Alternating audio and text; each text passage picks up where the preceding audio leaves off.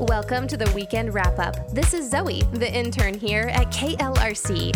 Maybe you're like me and you don't catch everything on the air, but that doesn't mean you have to miss out. I'm sharing highlights from Mark and Christy's morning show, Middays with Isaac and Robert, and The Drive Home with Ansen and Kara. Let's see what they've been up to this week.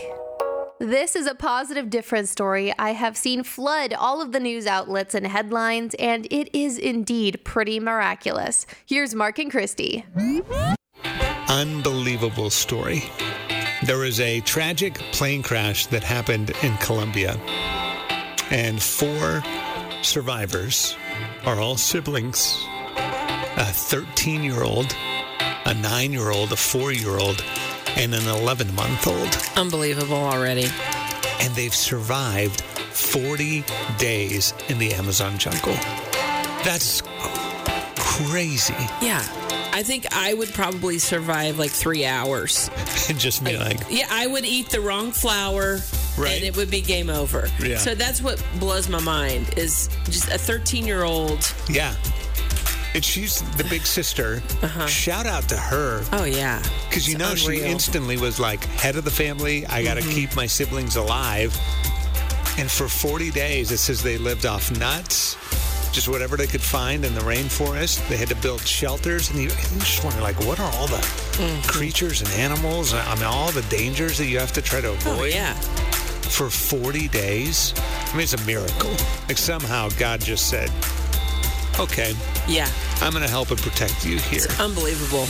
And all the adults on board did not make it right. Correct. But those 4 did. And they were the only kids. That's it. So all siblings, all survived. That's just, and then 40 days. Unbelievable. There was a search team of more than 100 soldiers and search dogs from the Colombian army who've been looking for them. And again, 40 days. And they finally found some hair ties and a baby bottle. And that's what helped lead them to the kids. The president of the country declared joy for the country after the finding. That's unbelievable story. 40 days. Yeah. How many days do you think you would make it, Mark? I don't know that I could even do the 3 hours on you. I think that would be my fall, I would eat something. That's the thing. I don't know what to do, what not to do. Yeah. I'd probably just be like, okay. Or I'd trip over the snake. And then while I'm laying there, then the tiger walks by. It would just be a big mess. I mean, it's the Amazon forest. I know. 13 years old, 9, 4, and 11 months old. That is just unreal to me. It's a miracle. I think my problem is I think I'd be able to last longer than Mark and Christy because I've watched a lot of National Geographic. I will somehow know exactly what to do to survive and make it.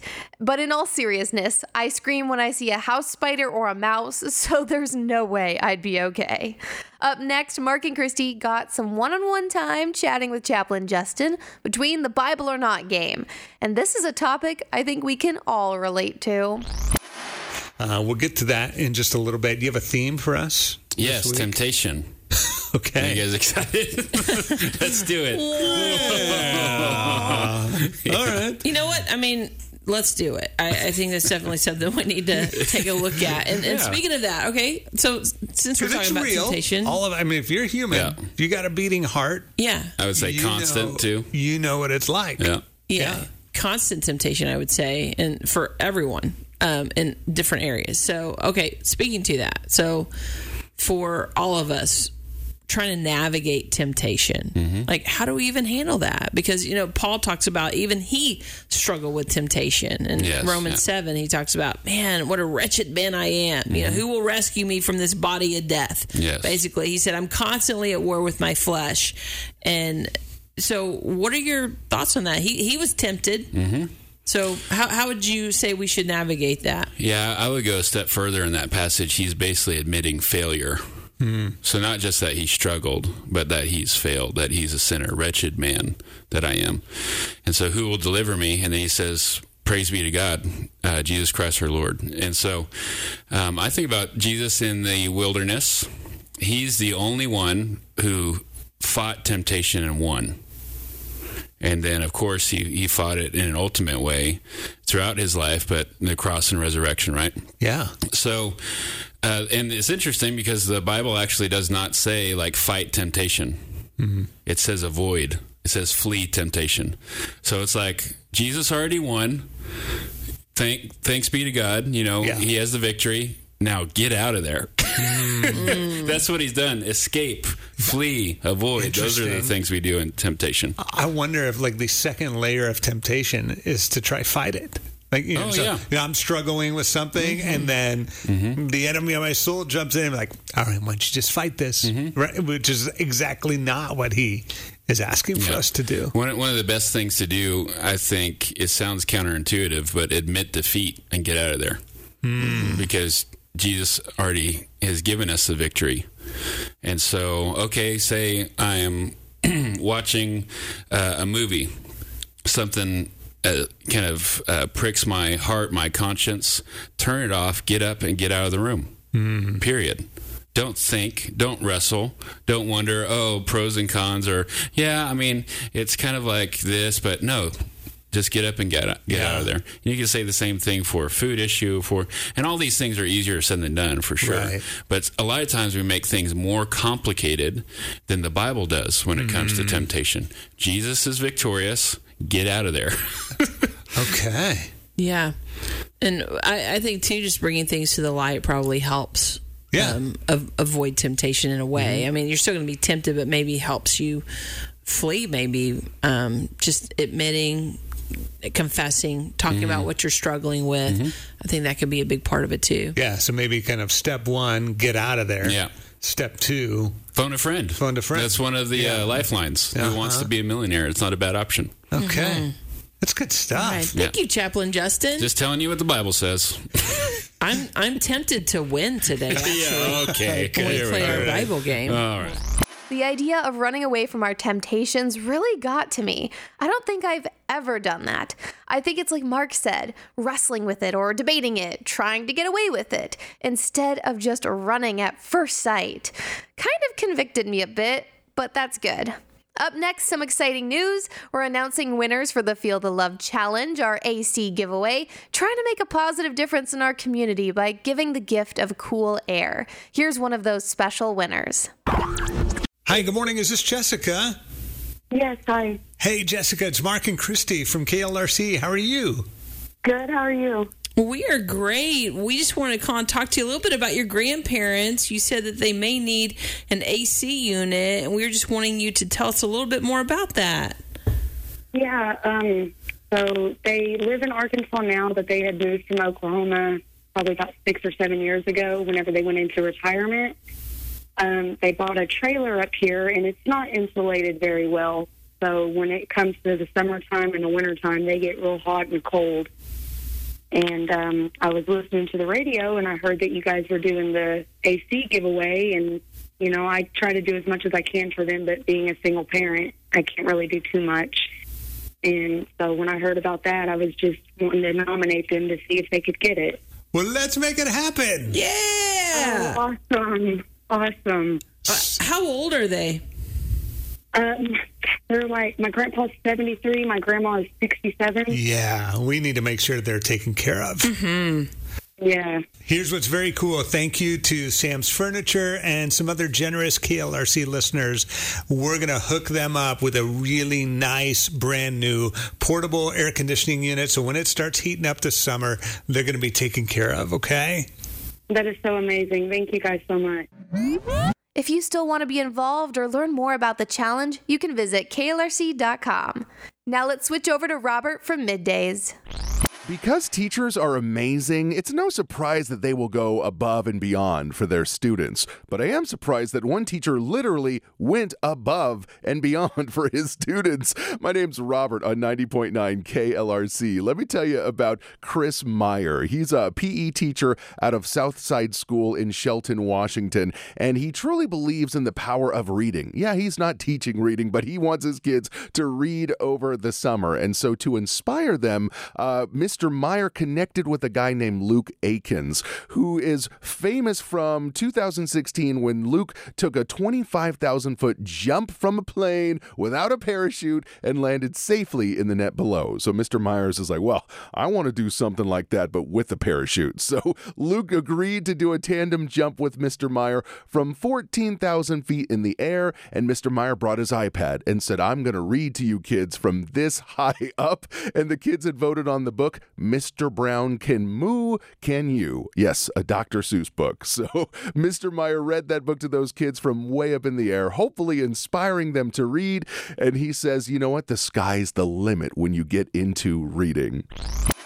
Maybe you've noticed this in your life too, but kindness isn't always convenient. And you know what? That's okay. I'm Robert on 90.9 KLRC, reading Tanya's story online, and she was coming out of her local shopping center in her town, and there was this older lady that looked lost, just kind of standing outside the door. And so Tanya was asking, what's going on? And the lady said, I don't know where I parked my car. I snapped a photo of it like I normally do, but I still can't find it.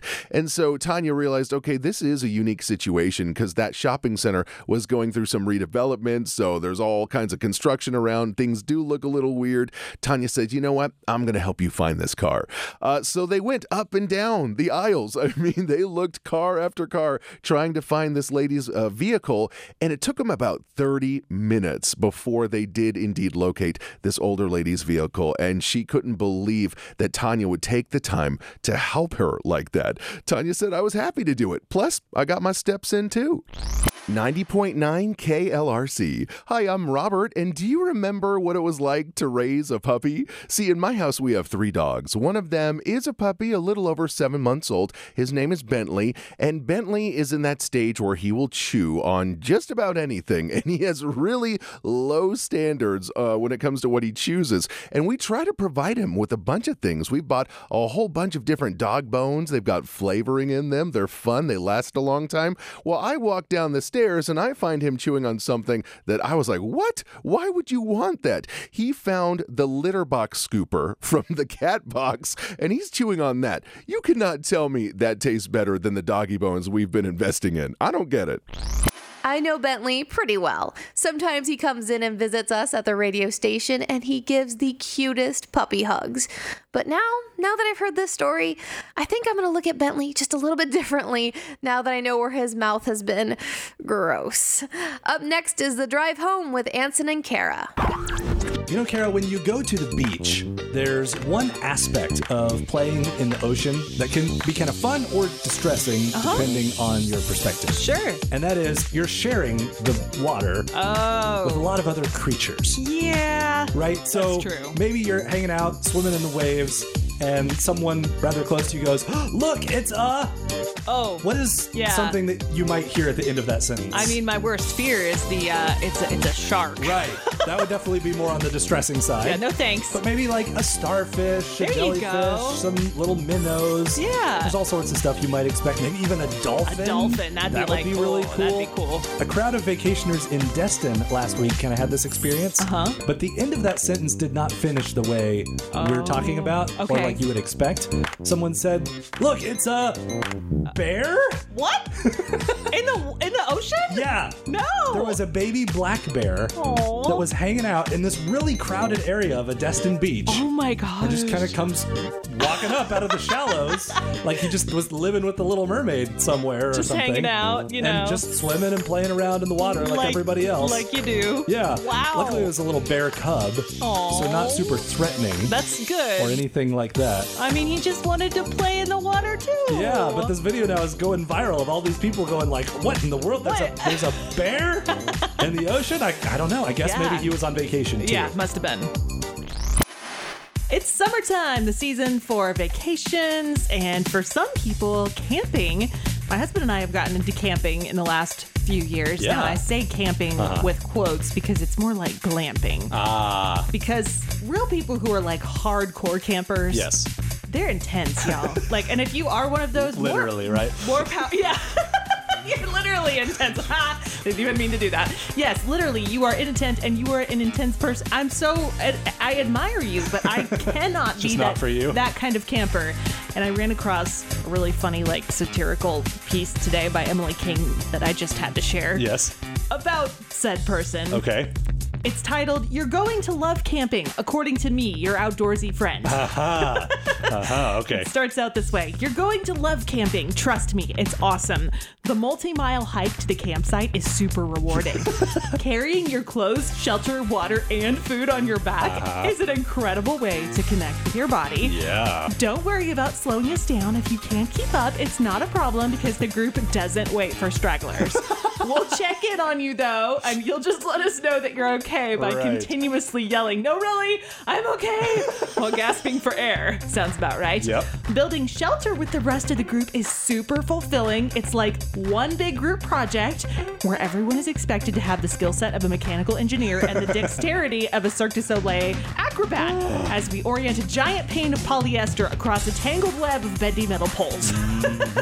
It's surprisingly cozy, spending hours in a synthetic triangle, while your usual shelter, which costs thousands and comes with Wi-Fi, television, and access to modern plumbing, sits vacant. Who needs that junk anyway? You won't even miss it." Y'all, so true. I will stick to glamping. Thank you very much. We live in pretty divided, hostile times. That's the truth. And sometimes, because of that, I think I'm tempted to think that sharing my faith with others comes down to winning an argument.